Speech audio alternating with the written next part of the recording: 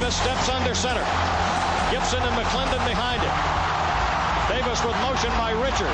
Will give the ball to McClendon. He leaps. Oh, he doesn't get in. He fumbled the football. Carolina holds. The game is over. And Carolina has won the game. Finley to throw. Over the middle, intercepted. Wolford again. Wolford the other way at the 30, the 40. Wolford to midfield. Miles Wolford with the pick. The Heels on the doorstep of an enormous victory. Left side of the line. Hood standing to Williams' right. Williams gonna throw. One-on-one. Davis has it. Touchdown. Carolina wins. Carolina is the Coastal Division champion. Bernard fields it at the 26. Heading to the far side. Gio at the 35. Gio, he's at the 50. No, he's not. Yes, he is. Gio is going to take it for a touchdown. Are you kidding me? Connor Barth for the possible win. Snap, spot, kick away, high enough, long enough. It's good! It's good! Carolina has won the game on a 42-yard field goal by freshman Connor Barth. Good gosh, dirty. This is the Heel Tough Blog Podcast. Hey guys, and welcome to another edition of the Heel Tough Blog Podcast. It's your host, Anthony Pagnotta, with you guys as always.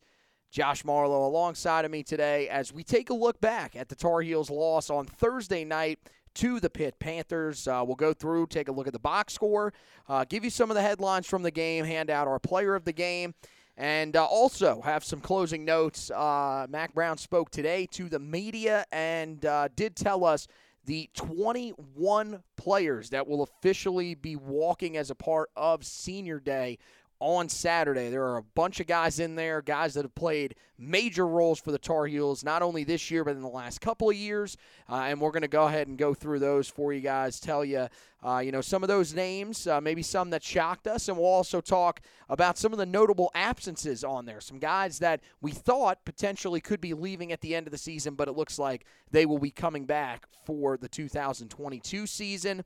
But first, we got to start with the most important news around Tar Heel football here over the last couple of days. Over the weekend, really started about Friday night. There were some rumors that started coming out that quarterback Sam Howell had suffered a shoulder injury in the game against Pittsburgh. It came on what most people believe was the last play of the game. That was where he injured the shoulder on the fourth down play, where he just tried to basically throw it up into the air and hope something happened. I think, that's probably the play that most people look at. I think you have to go back to the week prior in the game against Wake Forest where he gets knocked out of the game. Looked like he landed on that left shoulder as well. A lot of people thought that it was really just the wind knocked out of him. Maybe that was true, but it definitely looked like that left shoulder took the brunt of the hit, and that is the area that a lot of people have been talking about over the last couple of days. Now, Mack Brown did not confirm that it was the shoulder that was bothering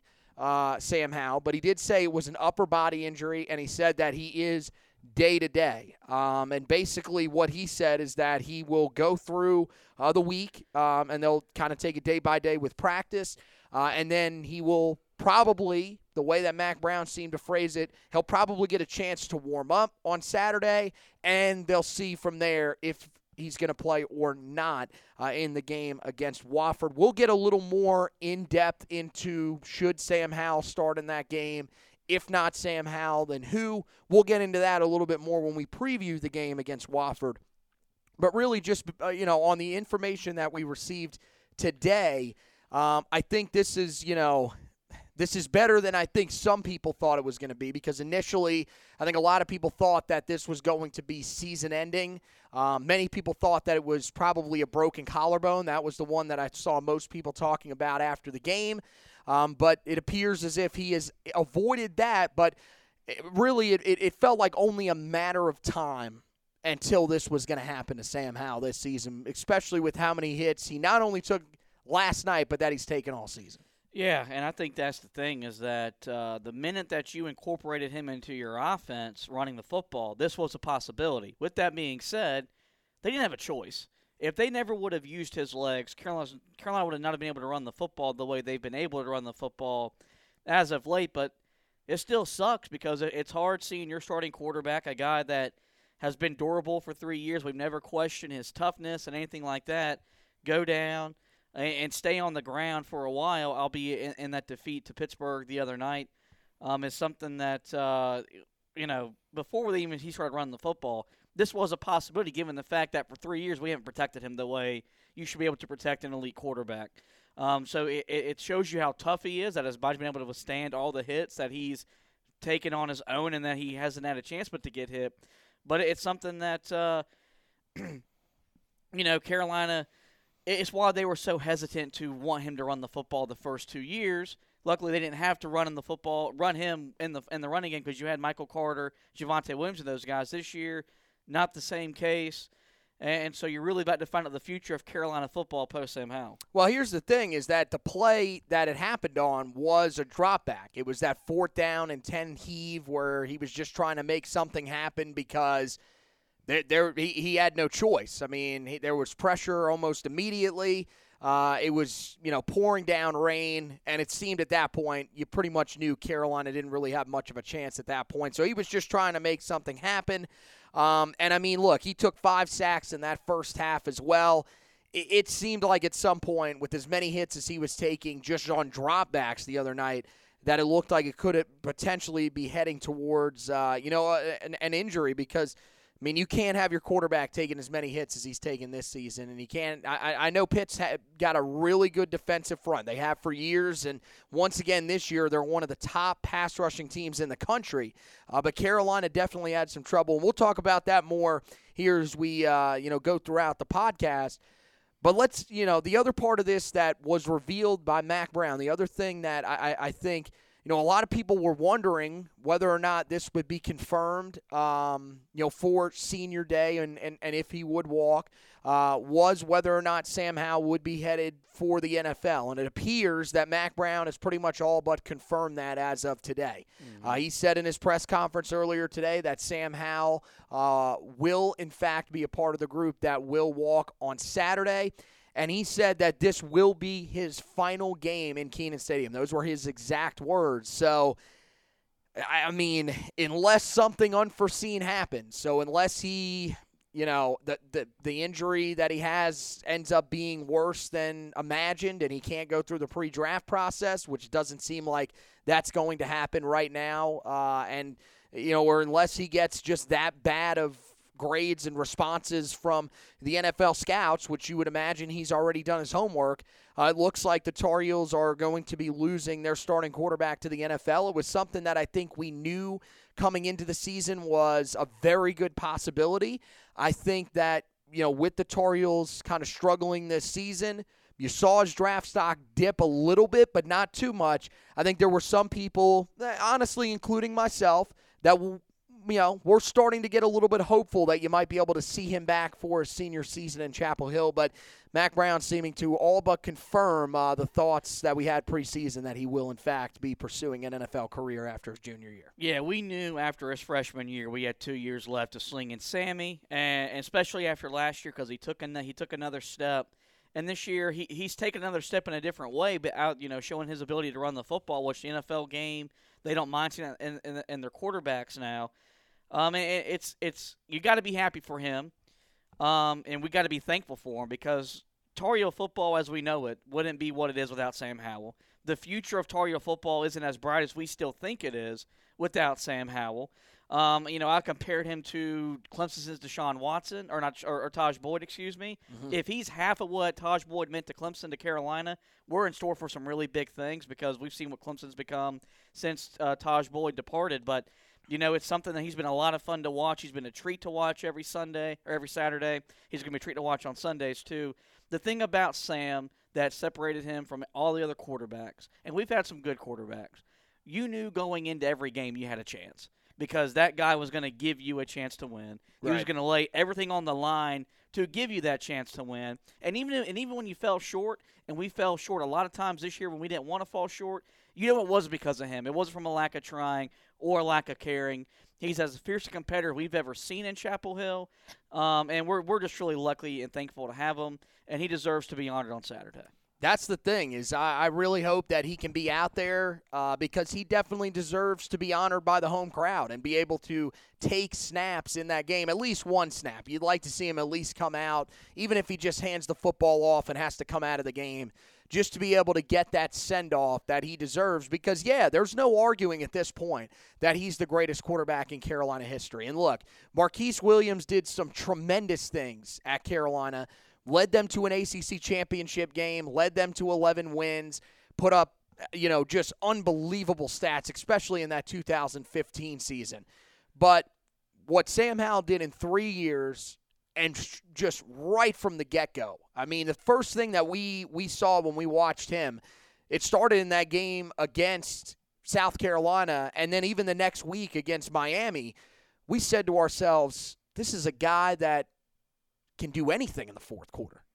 And that was pretty much what he was for the last 2 years prior to this season. This year, it's been a little bit different because Carolina has really just struggled in all different areas. It's been a lack of consistency from every unit. You can tell that this is just not a group that's been able to kind of pick up where they left off last year with having to replace all that they did on the offensive side of the football.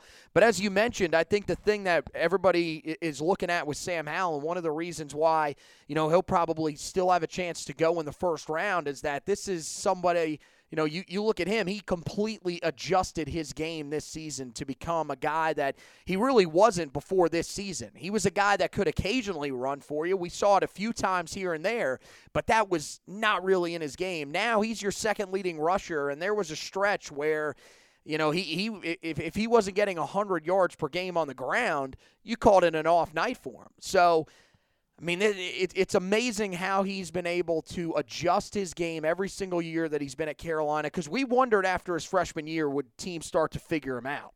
And that never happened. He stayed ahead of the curve. He's a guy that's done all the work. He seems like a heady football player that's going to go on to the NFL level, and he's going to learn a lot. And I think it's just about him getting in the right situation. And, of course, that's another thing. We're going to talk about that going forward. I'm going to get on plenty of draft experts and stuff to tell us where they think will be the best fit for him. But I think that everybody should be happy for Sam that he's going to be able to go on and play in the NFL, which is something that we knew from day one he was going to be able to do. And I think the thing is, hopefully he lands in the right situation, unlike Mitch Trubisky did. I really hope that he's a guy that can get into the middle or late part of that first round. And you may say, well, look, we want him to go as high as possible. You may want that, but ultimately I think the best scenario for him is getting into a system that, has won before and has won a lot. And, potentially even going to a system where he has to sit behind a quarterback for a year or two before he eventually takes over as the starter. So we'll see. But I think, the biggest thing is, can he get out there at some point on Saturday and take those, however many snaps it is in front of that senior day crowd and be honored the way that he deserves to before hopefully getting his final regular season start in the game against NC State on the road in the final weekend. Mack Brown did say that Sam Howell told him he hopes to be 100% by then. He feels like he has a chance to be 100% by then. So hopefully that will end up being the case, because I think we can both agree if Carolina is going to have any chance of winning that game, they're going to need Sam Howell under center. Yes. So, but that's something we'll have to monitor over the next couple of weeks. Let's talk about that game that the Tar Heels played against Pittsburgh. They ultimately fall short 30-23 in overtime. But this was a game where Carolina was being dominated early on. They were down 23-7. At one point, 17-0 in that first quarter. They had allowed 5 sacks in the first half on their quarterback. The numbers in the first half were not good at all offensively. They ran for 6 yards in the entire first half, had just 126 yards of total offense, and 76 of those were on the long pass play to Antone Green. But Carolina rebounded in the second half. They played better offensively, still not great. But the thing that you really like to see was Carolina really revved it up on the defensive side of the football after that first quarter. Wasn't a perfect second quarter, but in that second half, that was when they really turned it on, allowing just 104 yards of total offense to Pittsburgh in that second half. And that's not something that should be taken for granted, considering that Pittsburgh came in with one of, if not the most lethal offense in the entire country. They got the interception off of Kenny Pickett. That was one of the first times it looked like Kenny Pickett was actually a little bit rattled. And Carolina ends up forcing overtime, but ultimately Pittsburgh gets the ball first. They end up scoring. Carolina, in downpouring rain, all of a sudden the skies seem to open up right as they got the football. Carolina ends up going 4-and-out, and Pittsburgh wins the game in overtime. Second straight time that the Tar Heels have played Pittsburgh in Pittsburgh, and the game has gone to overtime with Pittsburgh winning. So Carolina just can't seem to get over the hump. We'll take a quick look at the box score here before we get into some of the storylines. Carolina, 384 yards of total offense, just 88 yards on the ground after a huge week on the ground a week ago against Wake Forest. Passing-wise, Carolina, pretty successful night, 296 yards for Sam Howell, 22 of 33 through the air. Pittsburgh, 441 yards of total offense, just 95 on the ground. So Carolina, one of their better efforts on the ground in run defense here over the last couple of weeks. A lot of teams have been having success. Even a week ago against Wake Forest, did a solid job of slowing it down, but teams had been able to find some pretty decent success. Not this week. They do allow 346 yards passing, though, to Kenny Pickett, although just 56% completions throughout the day. A lot of those stats came in the first half for Pickett. As we mentioned, that was where they had the most success. You look at the individual box scores for Carolina. As I mentioned, Sam Howell, 22 of 33, 296 yards, 2 touchdowns, 1 interception. You had Ty Chandler as your leading rusher, 14 carries, 42 yards. Huge drop-off from a week ago where he was just so successful but didn't get the blocking that he needed to up front. That issue reappeared yet again. Sam Howell, 17 carries, 28 yards, and a touchdown. DJ Jones did spell him. Had a couple of successful runs, but also a lot of runs that just simply didn't go anywhere with 7 carries for 18 yards. Receiving-wise, Carolina, 2 pretty good nights receiving. Josh Downs bounced back from his performance against Wake Forest, where he was held to just 4 catches for 35 yards. In this one, 8 catches for 95 yards. Did not score a touchdown on this one, but pretty successful night for him. Antone Green, 3 catches, 108 yards, and 2 touchdowns. Yet another nice performance for him as he has really turned it up here in the second half of the season. Outside of that, no other Tar Heel receiver finished with more than 3 catches or more than 28 yards receiving in this one. So it was really those 2 guys. On the defensive side of the football, Jeremiah Gemmel was the standout there. 10 total tackles in this game, 8 solo tackles, 1 tackle for loss, 1 sack, an interception, and a pass breakup. I think easily his best game of the season, and really stepped up after Power Echols showed some really good stuff a week ago. A lot of people were wanting to see more of Power Echols and less of Jeremiah Gemmel, but he stepped up and played really well. Cedric Gray, 8 total tackles in this game, 4 solo tackles, tackle for loss, and a sack for him as well. We'll talk about some of the other guys I think that played really well throughout on the defensive side of the football. But Storm Duck, 5 total tackles, and a host of guys with 4 total tackles for Carolina on the night. As for Pittsburgh, as I mentioned, Kenny Pickett, 25 of 43, 346 yards, 3 touchdowns, 1 interception. You had in the backfield, Carolina, as I mentioned, they held the 3 running backs relatively in check. You mostly saw Israel Benikanda, 12 carries, 63 yards, so just 5.3 yards per carry. And then Davis, who spelled him, 5 carries, 18 yards. did have the one touchdown, but Carolina struggling with some of the receivers that we knew they could have issues with in this game. 6 catches, 84 yards. Did not find the end zone, but another successful night for Jordan Addison. And then you had, of course, Jared Wayne, 3 catches, 70 yards, and a touchdown, a long 32-yarder while matched up against Storm Duck in that second quarter. That was the one that I think was the most successful, but they really spread the ball around. A bunch of different guys that caught the football, and Carolina really hurt by their tight ends as well. Lucas Kroll, 4 catches, 51 yards, and a touchdown, including the one in overtime. And look, I mean, when it came to the tackles for loss and the sacks, not the prettiest night. There were a ton of guys that finished with at least 1 tackle for loss. Overall, Pittsburgh in this game, 11 total tackles for loss and 5 sacks. Carolina simply has to be better, especially against these defensive-minded opponents like Pittsburgh. So that's your look at the box score. Now let's talk about, the reasons Carolina lost this football game. And I think really the 2 main things, and Mack Brown talked a little bit about it in his press conference today, were missed opportunities when they had the football and penalties. And I want to start with the penalties because this is now 4 weeks in a row that you've had double-digit penalties and triple-digit yards in terms of penalty yards. It's, the first 2 weeks that it happened, I said, look, they've gone through fits like this before. Last week, you got to win, but it was still starting to become a pretty big concern.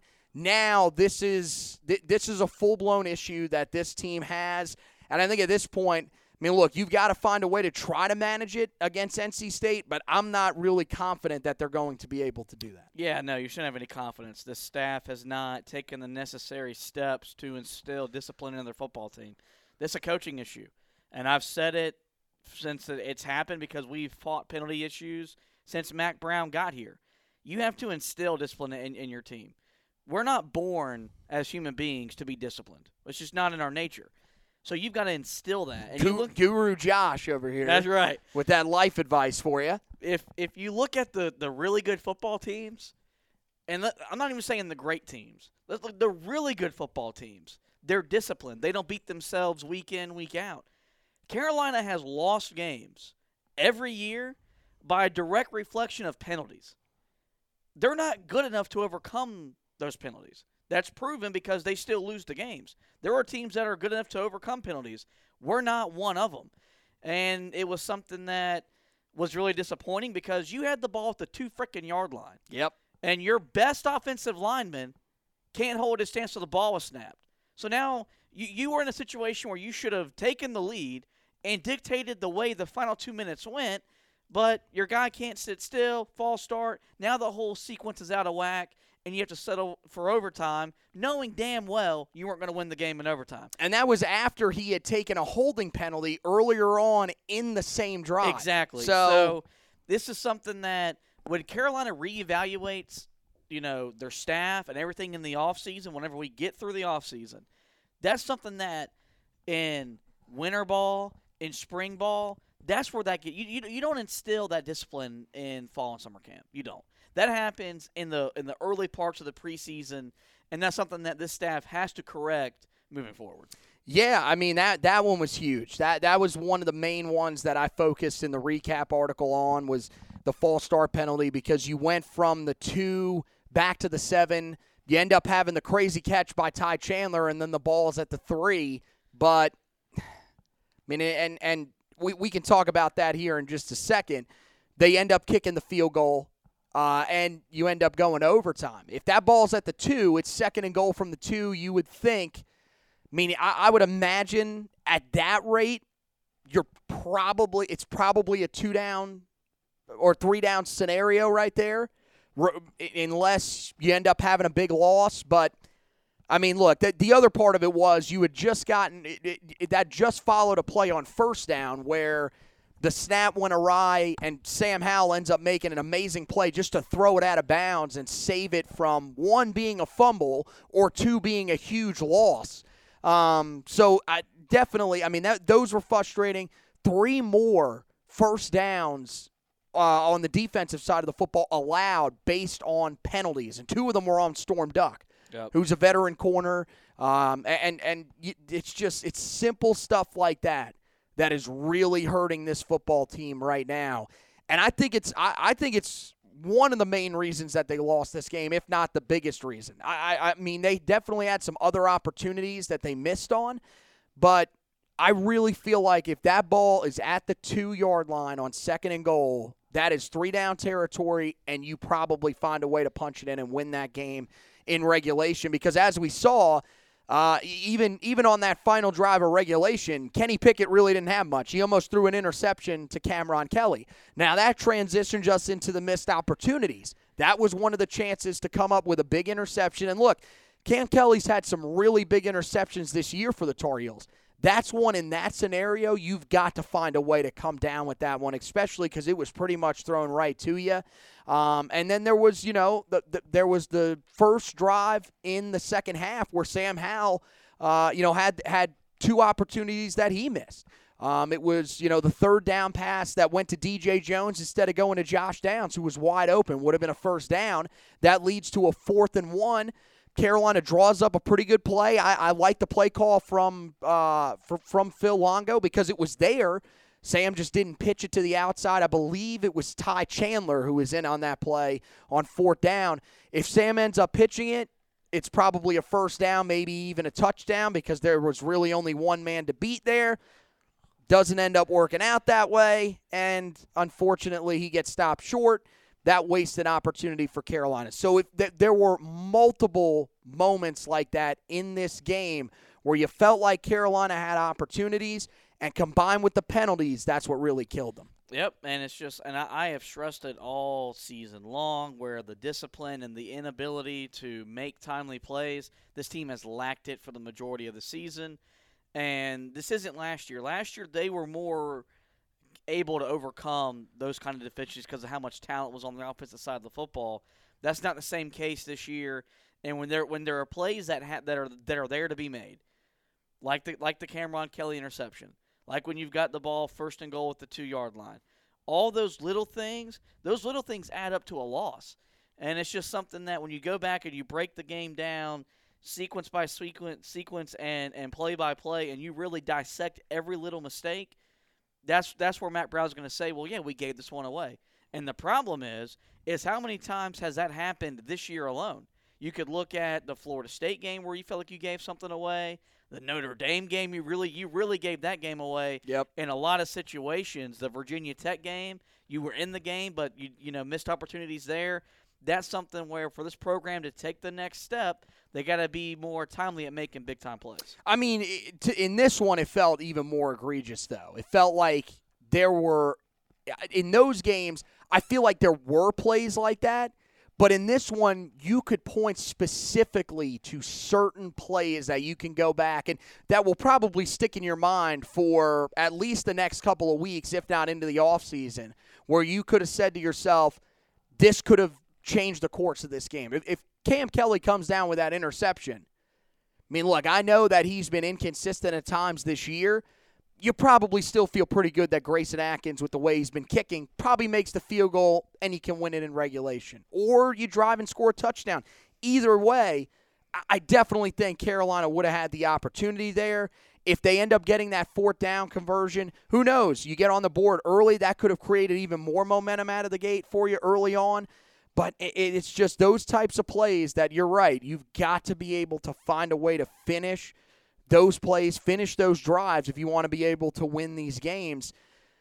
One of the other reasons that Carolina wasn't able to win this football game, though, was once again a slow offensive start. This is the 3rd time in the 4 road games that Carolina has played that they have just started way too slow on the offensive side of the football. And look, the offensive line, I think, shoulders a lot of the blame, but the offense as a whole just doesn't seem to be in a rhythm out of the gate.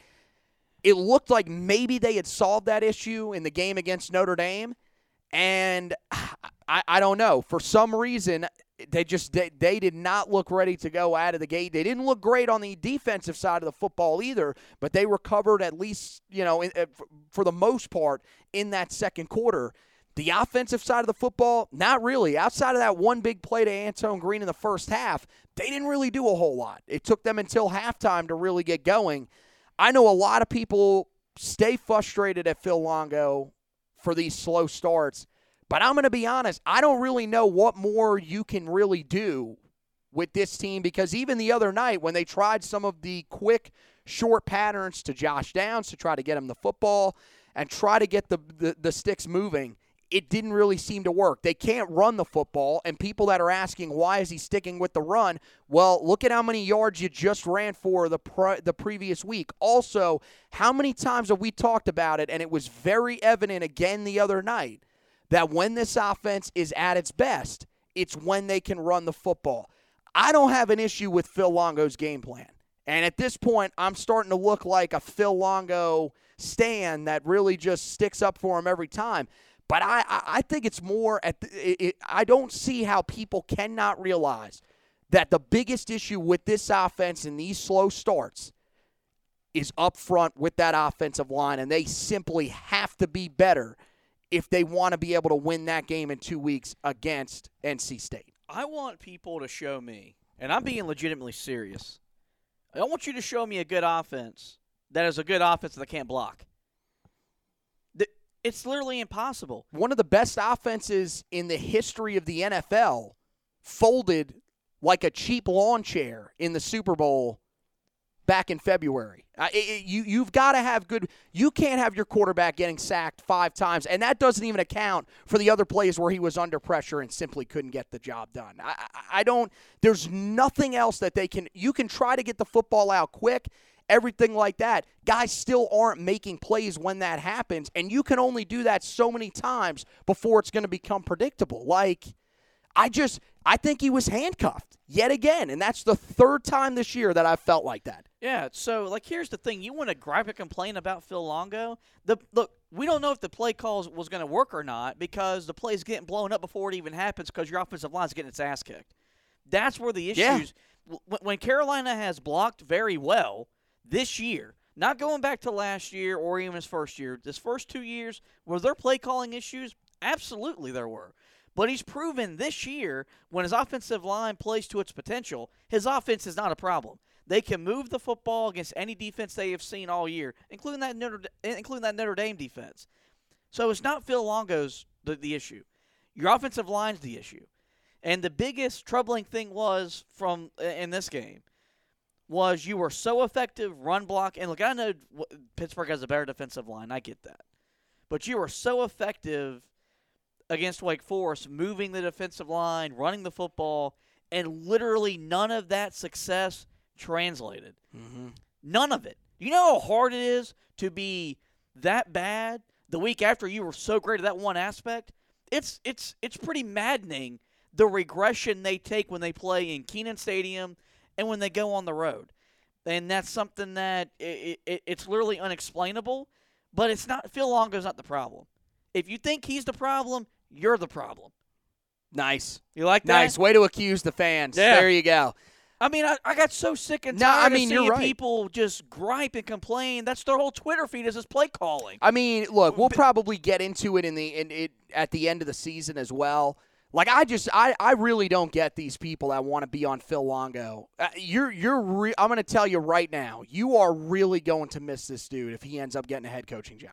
When he gets head coaching job. Someone's going to hire him because he's an offensive-minded coach. Yeah, he's already interviewed for jobs. Does he find the right head coaching job for him? And I think, honestly, it could end up being a situation similar to what happened when Seth Luttrell left, where who are you going to get to replace this dude? Like, this guy has done a ton of, just every year. This is 3 straight years now you've had one of the best offenses in all of college football.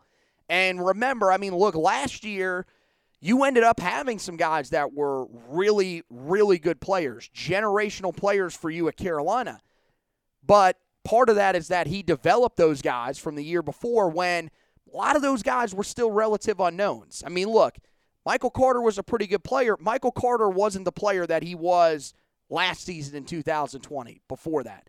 Same thing with Javonte Williams. Javonte Williams was good the year before, but he took it to another level last year. He was one of the best running backs in the entire country last year. And then you look at guys like Dyami Brown. Dyami Brown in 2019, that's where he really started to break out, was under Phil Longo. Those offenses, year after year, I mean, you saw the last 2 years they got better. This year, I mean, it's not as good as it was last year, but it's still one of the best offenses in the entire country.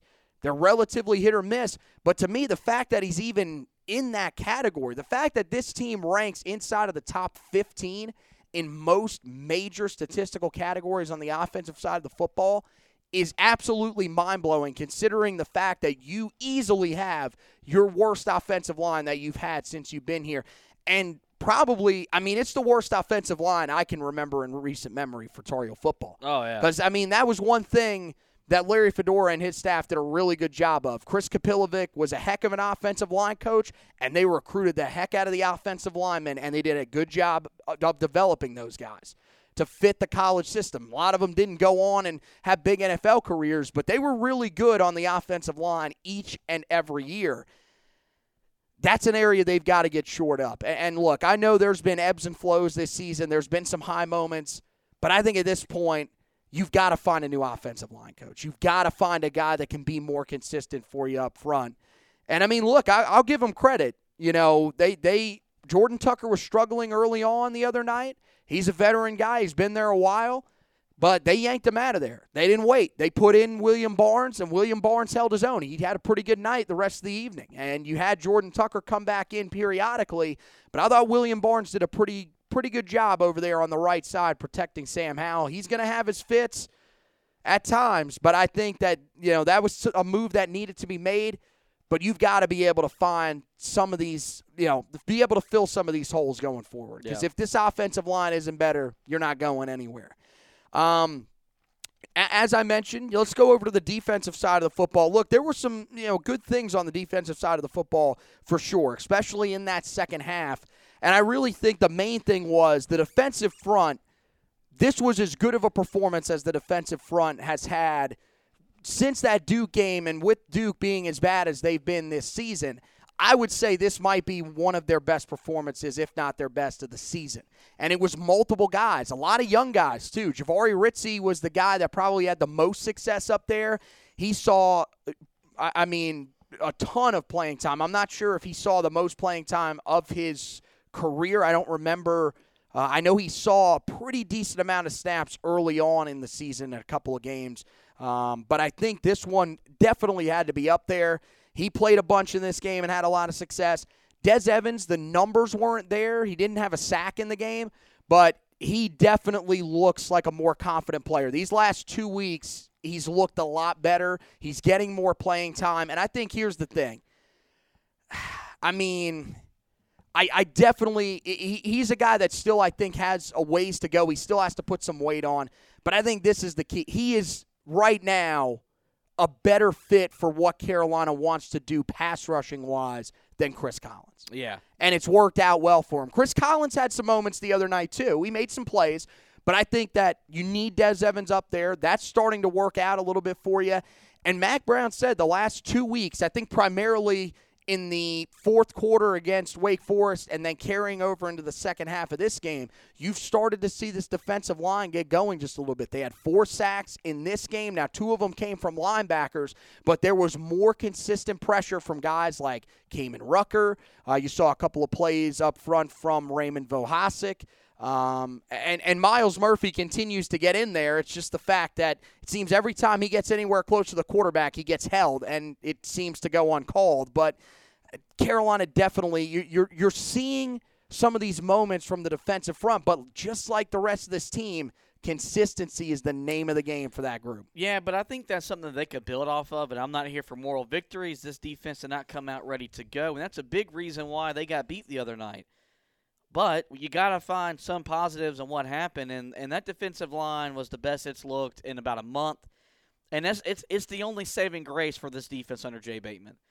When his defensive line is in the backfield and is causing havoc up front, he's proven that his defense can slow down really high-potent offenses. The problem is that when they can't get home, their back end can't hold up the way you want it to, as is the case with most every defense in today's football. But you're seeing some signs, you're seeing some glimpses.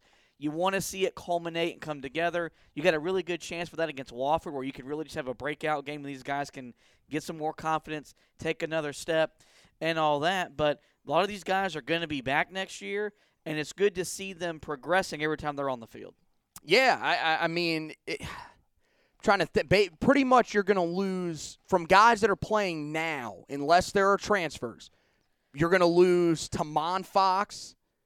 And that's pretty much and Raymond Voasic. He is one of the guys that is going to walk. That's right.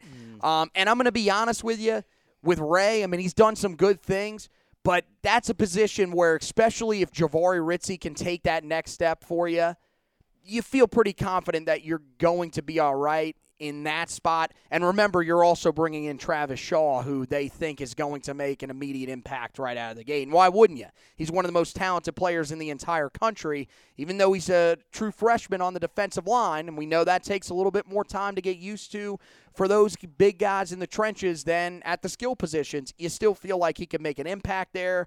So I feel I'm with you. I feel pretty confident in this unit going forward. Now, here's the thing. They've got to be able to bring this effort. I mean, yeah, you'd like to see it against Wofford, and you should be able to see it against Wofford pretty easily. You want to see that carry over into the game against NC State in 2 weeks. Yeah. Because that's a good offensive line. They've got one of the best offensive linemen in the entire country in Ikem Ekwonu, I believe is how you pronounce his name. I'll make sure I get that right whenever we end up previewing that game. But that's something that you want to see more consistently, and I think you've got to see the younger guys more going forward. If there are moments over the next couple of weeks that you don't see Tamon Fox out there, I'm not going to be all that hurt about the fact that you're not seeing him out there, because I think there are young guys here. For me, you need to see the most of Des Evans that you can possibly see down the stretch of the season, because you need to figure out, is he the guy that we thought he was, or are we going to have to find somebody else to be that guy on the edge? Yeah. And I think they're going to have a good chance to sort of evaluate that over the next couple of weeks. As I mentioned, the linebacking core, Jeremiah Gimmel had his best game of the season. Good to see him playing well there. And I would expect this weekend against Wofford, I mean, you'll probably see him out there. It is his senior day, so you'll probably see a good amount of him. But I think you'll start to see some of the younger guys as well start to rotate in, especially with it seeming like he's going to end up leaving at the end of the season. Concerning part was the defensive backfield. Once again, Storm Duck had a rough night. He got beat up a couple of times in that first half. Tony Grimes had a couple of plays in man coverage that he was picked on a little bit. But I think that's just one of those things where if they can start to get consistent pass rush, it's definitely going to help that unit. And I think with those guys, especially with Storm Duck working back from that injury, it is going to kind of be hit or miss over, throughout the rest of the season. Yeah, and let's not make no mistake. The dudes that they were playing against, like Pittsburgh has legitimate skill position players. Their quarterback is playing at a high level. Definitely. And that was just something that we knew if Carolina didn't get pass rush on him, he was going to pick Carolina apart. And he did that in the first half or so. The second half, when Carolina was able to get in his face, they made life tough on him. But, it's really hard to judge their performance because there's no resistance up front. You can only guard a guy for so long. These guys are going to get away from your grasp. So I think it'd be different if Carolina had consistent pass rush and they weren't making plays. That's not the case. When there's pass rush and they're able to be in position to make plays, they're holding up their own more times than not. And look, I mean, again, they stepped up in that second half. They were part of that group. It helped that they got some help from the guys up front. But they were still doing a pretty good job on that group of receivers that gave them a ton of fits in that first half. So you definitely have to hand it to them. It's now a question of, can those guys carry these performances over into the next couple of weeks? This game on Saturday against Wofford, this should only continue to build confidence for you. This should be a game that you should have no problem dominating. Now you've got to be able to put together those back-to-back good performances, you hope, and carry that over into the final game of the year, because Carolina especially, look, even if Sam Howell plays, I think they have to go in with the mindset. This defense has to go in with the mindset of, we need to be the unit that leads this group, because if he plays in that game, he can say he's going to be 100%. He is not going to be 100%. Ain't nobody 100% this time of year. And I mean, especially, and look, I've talked to a couple of people that are close to the situation, and if it's the injury that is reported, and there's nothing official, but if it is the injury that is reported, that is not something that you are going to be able to be 100% from in that game against State. So you're going to need your defense to help you out and make things a little bit easier on your offense. It's just a wait-and-see moment. And I think, I mean, look, these last couple of weeks, I think at this point for us, the goose is cooked in our barns for Jay Bateman. I don't think that he's coming back. If I'm the head coach, I'm firing him. No doubt in my mind he's gone at the end of the season. But I think Mack Brown, I told you this last night when we were texting back and forth about the podcast for today. I don't know if Mack Brown is as hell-bent on moving on from him as we are. I'm thinking about moving on from you after saying the goose is cooked in the barn. What? I don't know. The goose is cooked was what I was going for. In the barn, not quite. Dead man walking. Go that route. I'm with you. Jay Bateman, I told you during the bye week he should have been fired. That was the perfect time to move on. Yep. You can start making – because, I mean, look, at that point, your season's over. You're not going anywhere legitimately, so you can start making the changes you want to make to start getting ready for next year. He didn't do it, which leads you to believe, and I told you this following the Wake Forest game, if they finish strong again, like they did last year, he's going to say, well, we finished strong. We took the right steps. We're going to run it back one more again. Negative. Nope. You have connections to big-time coaches that want to rebuild their coaching career like Will Muschamp. Will Muschamp. No. Manny Diaz. When Manny Diaz gets fired. No. Jimmy Lake just got fired at Washington. He's a defensive-minded coach. Yeah. There are dudes you can go get that are proven Power 5 coordinators that could give you a better fighting chance. Let me tell you something. I don't think this offense is going to score 45 next year. Maybe it does. You're going to have to win some games with your defense, and that ain't happening with Jay Bateman. I mean, I think it's a legitimate concern, especially with what we talked about earlier on in the program where we discussed the fact that, I mean, you're going to have to probably replace your quarterback next year. And to expect that your quarterback is going to be as productive as Sam Howell was, especially in year one, that is crazy. I mean, look, maybe your running game takes another step forward, but you're also losing Ty Chandler. So, I mean, are you going out onto the open market and getting a running back? Might not be the worst idea considering you got Ty Chandler and the guy that might be the favorite for the Heisman outside of now who's leading it, C.J. Stroud. I don't know. The odds on that change every day. If I was voting, it would be Kenneth Walker, and it wouldn't even be close. He's been a stud at Michigan State. So maybe you go back in that direction. But I agree. You've got to get a D coordinator that isn't as hit and miss as Jay Bateman is. And, I mean, look, even the other night, like you can say, well, the second quarter on, mainly that second half, that defense looked really good. Okay, they did. But the first quarter, you allowed 17 points and you were picked apart.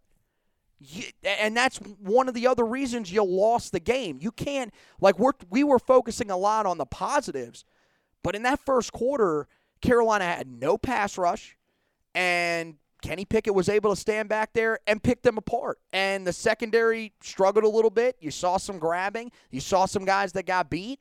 That's, look, they still have to improve in certain areas. I still think the safeties are a concern for sure. But, I mean, at some point, you've got to be able to put together a consistent game on the defensive side of the football for a few weeks. Look, I know you're not always going to come out and play great. No defense has done that pretty much all year in college football. There's a few, mainly teams that play in the Big Ten, that play against offenses that frankly suck. But not in the ACC. The offenses are still way too good. And you've got to find ways to be more consistent. And like you're saying, I think one of the main reasons why you've got to move on is because of the connections that you have. Now, I'm not with you at all on Manny Diaz. He's called the defense in Miami this year, and that defense has not been good. He's still bearing Jay Bateman. But I couldn't really get on board with that. Wouldn't really Lake. I don't know about Lake because some of the stuff that he's got going on off the field, I think that's we need some of that attitude in our building. No, I don't want any part of that. But Will Muschamp, if he wants to come back into a significant role as a coach, because right now he's just an analyst for that defense at Georgia. And that defense is playing really damn good. That's the best defense in the country. No doubt. You just failed to mention that defense has played great football from September to November. But clearly the thing is how much of a role does he play? I think he plays a pretty significant role, but also Kirby Smart has a defensive mind. That's his background. And Dan Lanning, that dude's going to be a head coach somewhere. And he might get a Power 5 job just based off of what he's done. So I don't know how much of it is really Will Muschamp.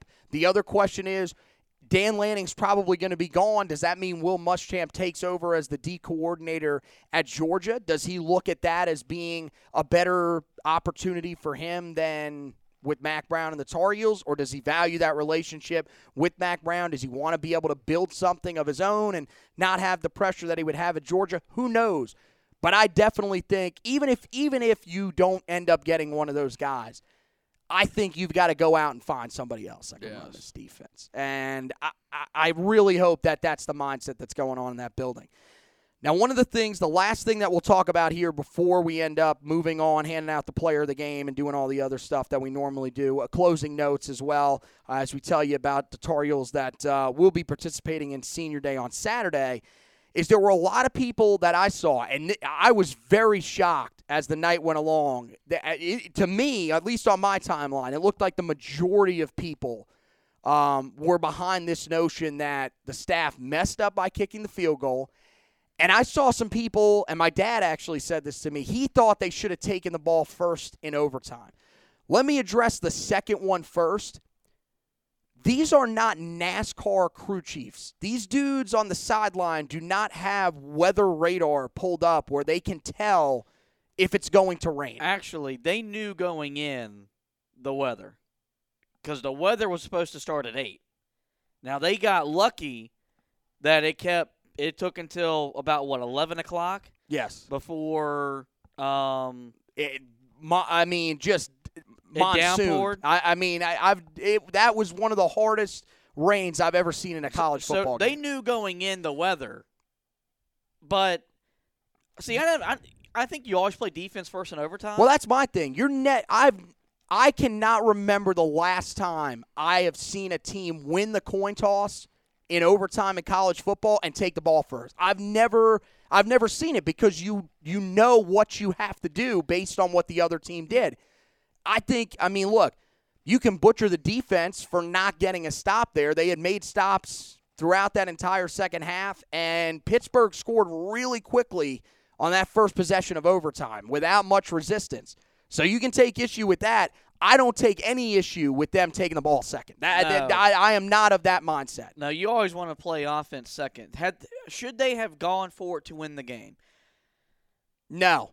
See, everything about that moment was telling you that you had all the momentum in your favor. Here's the issue. And you're at the 3-yard line. That is way too far to go with what you've done in the red zone. My issue was more the fact that, against Georgia Tech early in the second half, you went for it on a 4th and 1 on your 40-yard or on your side of the 40, which was a mistake. They should have never done that. And your whole mindset was, well, if we can't gain a yard, we don't deserve to win the ball game. Okay, then you go to Florida State, and you have a chance to make it a 2-possession game or a 1-possession game. I forget which one it was, but you go the opposite way, making a comeback at that point all but impossible.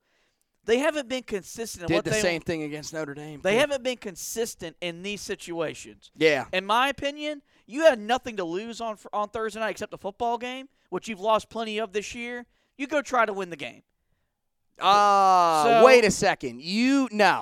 We were watching the game on the phone. You told me that you thought that was the right decision. I mean, because, in theory, you have to kick the field goal because of what your offensive line has done. You cannot – see, this is the problem.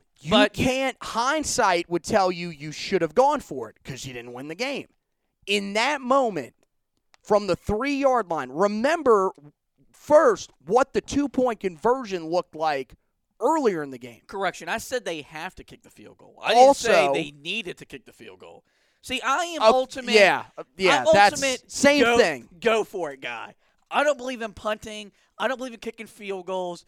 It's all gas and no brakes, kind of like the Texas defense. Either you score touchdowns, and how has that worked out? Or you don't score at all. They just got beat by Kansas. So great strategy. That's my thing was, but screw the coaching decision. Tell your offensive lineman not to get a false start, and that doesn't happen. Because if you didn't get 4 or 2 yards in 4 freaking plays before that false start ever happens, then you're damn right you don't join the football game. Look, game. I think if the ball is at the 2 or closer, I probably would have said go for it. Even though that 2-point conversion play, as I talked about, that you saw earlier, wasn't great. And then remember when they scored the touchdown to cut the lead to 3, the amount of fits that they had just getting Sam Howell into the end zone. Their offense inside of the 5-yard line this year has been horrendous. It is not good. To me, you made the right decision. I don't care what Mac Brown said in the postgame because that's a hindsight quote. That's a guy that looked and saw that his team lost and said that was the wrong decision. If they would have won the game in overtime, he would never have said we should have gone for it at the end of regulation.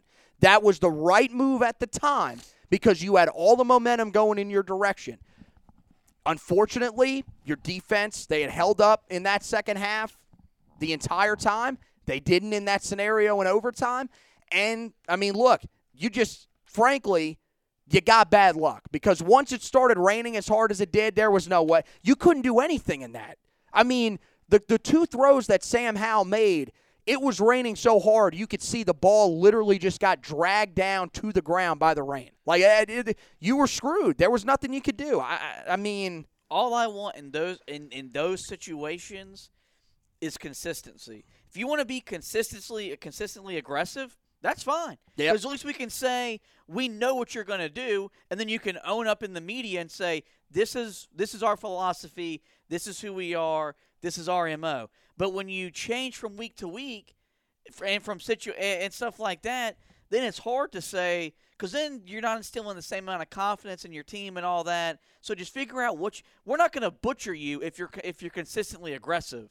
Right. I feel you on that. Because at least you're saying, hey, we're going to go for it. I feel you. I feel you on that for sure. And it'd be different had the Coastal been on the line. Okay, then, yeah, you play for freaking overtime. I mean, technically it was, but you're playing for a freaking meaningless bowl game.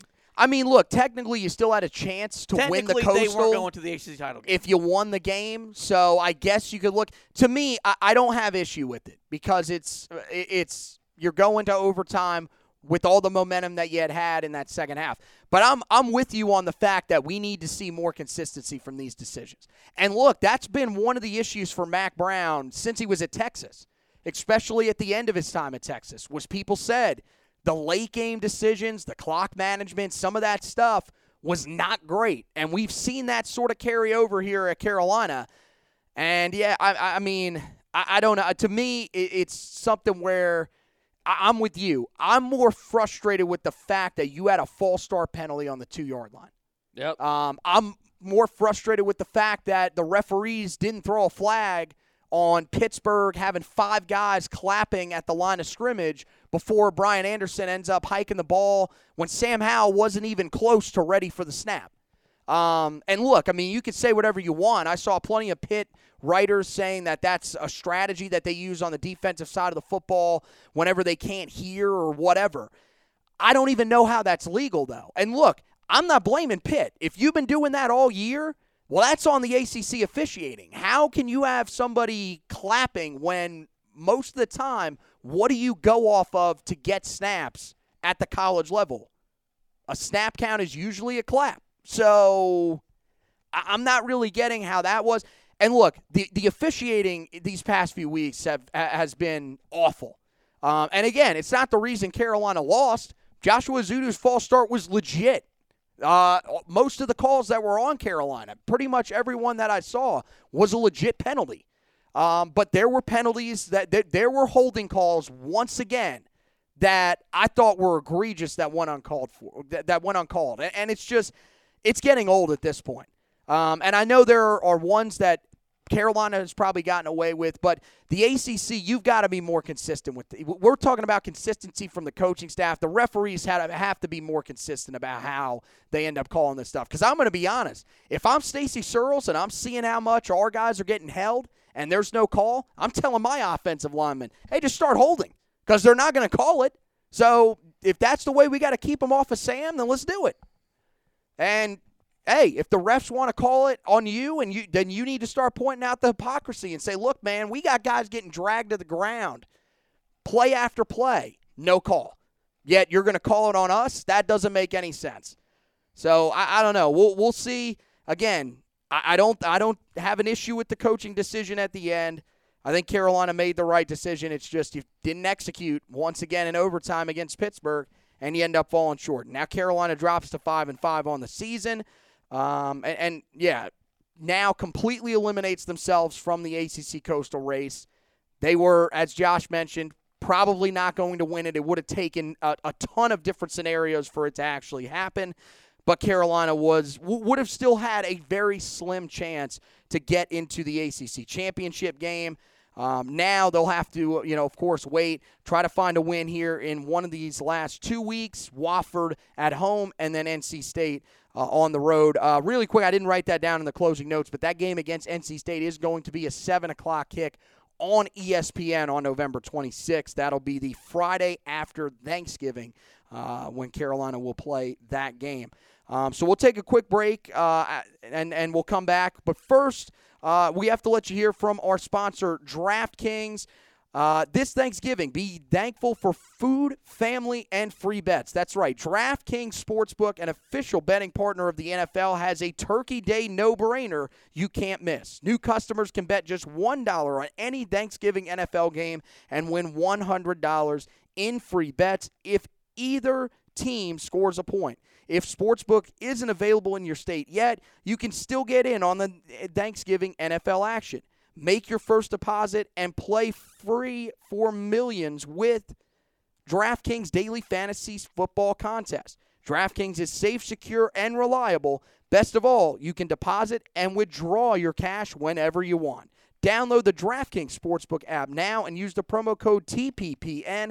Bet just $1 on any Thanksgiving NFL game and win $100 in free bets if either team scores a point. That's promo code TPPN this Thanksgiving at DraftKings Sportsbook, an official sports betting partner of the NFL. Must be 21 or older, New Jersey, Indiana, or Pennsylvania only. New customers only. Restrictions apply. See DraftKings.com/sportsbook for details.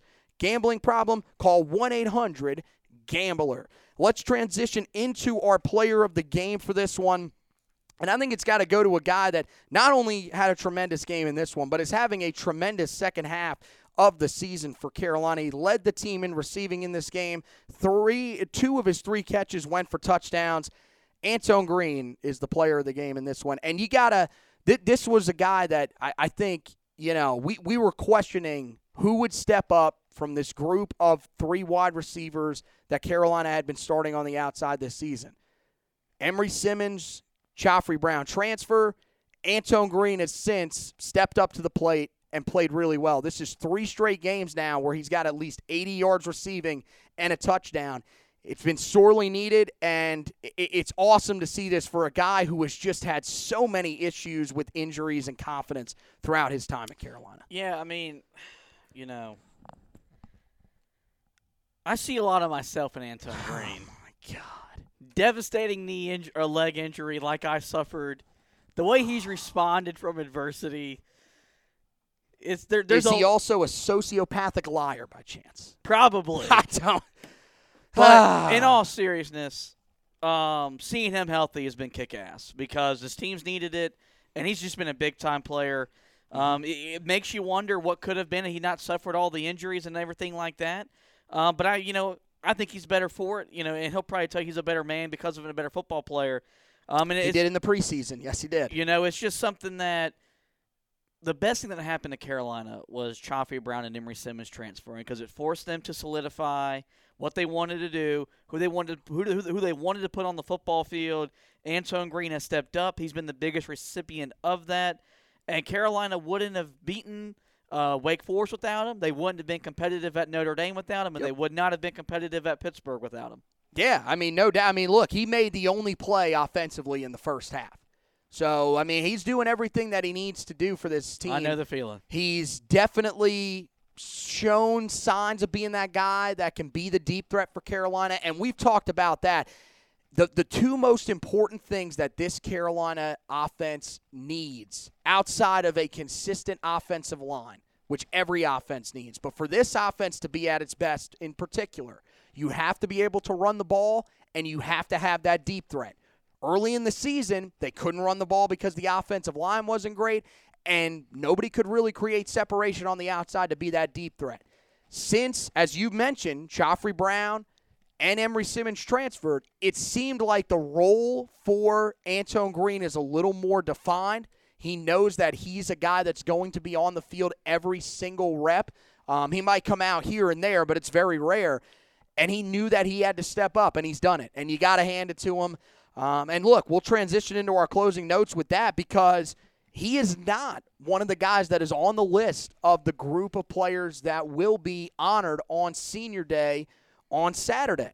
So that means maybe there's a chance he's coming back next year. That could be good news for Carolina, especially if he can continue to play the way that he has so far late in this season. Let's run through the 21 guys that will be honored on Saturday before the game against Wofford. Of course, graduate, guy that took his extra year at kicker, Grayson Atkins, came back. Start of the season was a little inconsistent.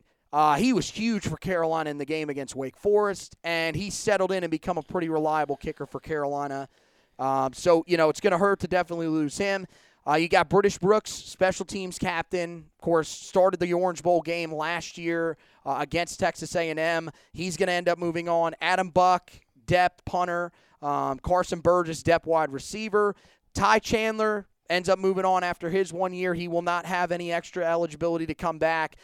He is, Mac Brown said it today, he is 70, or no, maybe it's 100. Maybe it's a little over 100, I believe, yards away from reaching that 100-yard or 1,000-yard rushing mark on the season, actually. So it looks like he could end up getting there before the end of the season. He has had a tremendous one-year stop in Chapel Hill.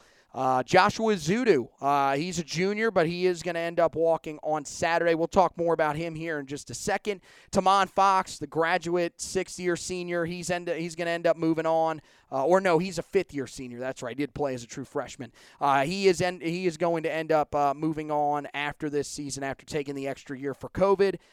Jeremiah Gimmel, he does not appear as if he's going to take his extra year, which makes a little bit of sense with the guys that Carolina has behind him in Power Eccles and Ra Dilworth. It really seems like it's only a matter of time before they end up taking over. And he's a guy I think that could be on some NFL radars, especially with how smart he is as a football player, the type of leader that he is. So he could definitely be a guy that you could end up seeing make an NFL roster. Greg Goodwin, depth wide receiver as well. Tyrone Hopper, he will not play in this game. I believe he is the only guy on this list as I take a look really quickly, outside of maybe the guy that we'll talk about, of course, here next, we talked about earlier. He is the only guy that will not be able to play in this game. He was banged up, declared out for the season earlier in the year. So unfortunately, he will not be able to play in what will be his last game. Of course, he came back for his super senior season as well with the Tar Heels. Sam Howell, he will end up walking on Saturday with the guys. He will be honored. and rightfully so. And that means it is the end of his career with the Tar Heels. We'll of course, be talking a ton more about that here over the next couple of weeks as we get to the end of the season and the end of ultimately the Sam Howell tenure at quarterback for Carolina. Kieran Johnson, he's a graduate on the offensive line at center. Of course, was a versatile guy last year as well that Carolina used in a few different spots, but has really been used at that center spot this year. He's another guy. We'll talk about him here in just a second about what his future plans could be. Nick Makovic, he's a depth walk-on offensive lineman. He will end up taking part in senior day on Saturday. Marcus McKeithen, he is a senior. That was a guy that has, in terms of on the field, he is a senior. But some people thought he could use that extra year due to, COVID last year. That's a wait and see. We'll see on that one. We'll tell you about that here in just a second. Kyler McMichael, the corner, he's going to end up walking on Saturday, even as a junior, so he's going to end up leaving. And not sure exactly what he's going to end up doing, but it looks like he won't be playing for the Tar Heels next year. Trey Morrison, Mack Brown said today he is going to look at his NFL prospects, so we'll see if he ends up having a chance to make an NFL roster. He will not be back next year, it appears. Alex Nobles, depth walk-on linebacker. He's also going to walk. Hunter Shope, depth offensive tackle. Jordan Tucker, starting, right tackle for most of the season for Carolina. Don't know if he'll end up starting. Probably will because it's senior day, but don't know how much he'll actually end up playing on Saturday after, of course, he was taken out after struggling against Pittsburgh. Raymond Vohasek, the starting nose tackle for the Tar Heels. This will be his final game at home. And then Garrett Walston, who, of course, came back for his super senior season, will also take part in that. Now, as I mentioned, there are three guys that from this group, there are some notes on them. Joshua Zudu, Marcus McKeithen. Mack Brown said today basically both of those guys are going to look at their NFL draft prospects. They're going to, try to hear from some scouts and figure out exactly where they stand on some of those boards. And if they're high enough up, they will end up going. But if not, if they feel like they can improve their stock next season, then they will end up coming back. So those are two guys to monitor. Kieran Johnson, it's more of just, is he able to get into a graduate course and potentially come back for an extra season? It looks like he wants to come back from what Mack Brown is saying, but we'll have to wait and see on that one. The notable absences from this group, Brian Anderson, he's also a graduate, but looks like he is going to have an extra year. That's due to COVID, so he is going to be back next year. He was banged up all, this season, especially early on in the year. We've seen him start to work his way in there periodically as the season has gone along, but the hope is that they can keep at least one between him and Kieran Johnson, because if they lose both of those guys, that means Caden Baker's probably going to be your guy at center. Maybe Jonathan Adorno gets in there, but they don't really have a clear answer at that spot moving forward. So bringing one of those guys back could definitely help to ease that transition. Beau Corrales is not on there. So it looks like Bo is going to come back again next year. It's good for him because he came back this year, tried to go through his super senior year. It looked like, as we were heading towards the start of the season, he might be able to get back out on the field after the sports hernia surgery. He could not, ended up having to have another surgery. So now it looks like he's going to end up coming back. Antone Green, as I mentioned, he was not on there. Looks like he's probably going to take that extra year of eligibility to his credit. And then one that I was wondering about, he is a junior, but I was wondering with some of the guys that Carolina has at corner, and, with just how long he's been there, he's probably a guy that's on track to definitely graduate here sometime soon in terms of the classroom. DeAndre Hollins was a name I thought might be on that list, but he is not. So, from this group, I think clearly Sam Howell's the biggest takeaway here. The other thing that I took away is if all of those 21 guys end up leaving, I know that the group has struggled this year. That's a massive blow to your offensive line. Yeah, and it's something that that's not very good considering that's the weakest part of your football team. But, if you can bring back a Brian Anderson, that'll help because it'll add some senior leadership and stuff like that. And you bring back Beau Corrales and Antone Green. If those guys suit up next year in Carolina blue, that's going to be really big for whoever that quarterback is going to be, having those dudes throw the football to. So You know, you get the advantage of the super senior, like the super senior year because of COVID. Bo Corrales may have the super senior year. Yeah, I mean, he may honestly be there 8 or 9 years. I've lost track at this point. He's like Billy Madison when Billy Madison went back to elementary school and to earn his degree and all that. But Bowie Madison, you know, it's just something that you know, seeing some of these guys leave is going to be heartbreaking. But some of these are the end of the Larry Fedora era guys, the last bit of the Larry guys, and now we're going to get all Mack Brown type of guys moving forward, and that's also very cool to see. Yeah, I mean, look, I think one of the offensive guards will probably be back. I think there's a good chance that Zudu probably has a little bit better stock than McKeithen. I think one of those two guys will be back, but I think the majority of the rest of the guys will probably be gone. And I think for the most part, I mean, you've got guys that you can feel confident in behind them. I mentioned a little concerned about Ty Chandler leaving, but that was one you knew. That was a one-year rental. You knew that. Yeah. You had to build your backfield behind him, and you've got some good freshmen coming in. I think, yeah, that offensive line is the one area that you're probably a little bit concerned about when it comes to this. So that does it for this edition of the podcast, guys. Make sure you head over to the website. We're going to have a bunch of stuff up about all this stuff. We got an article already up there about Sam Howell. By the time this comes out, we'll have an article up about the 21 players that are going to end up being a part of the Senior Day festivities in Chapel Hill. Also talk a little bit more about those guys that are not going to be a part of the group and what that means for the Tar Heels going forward.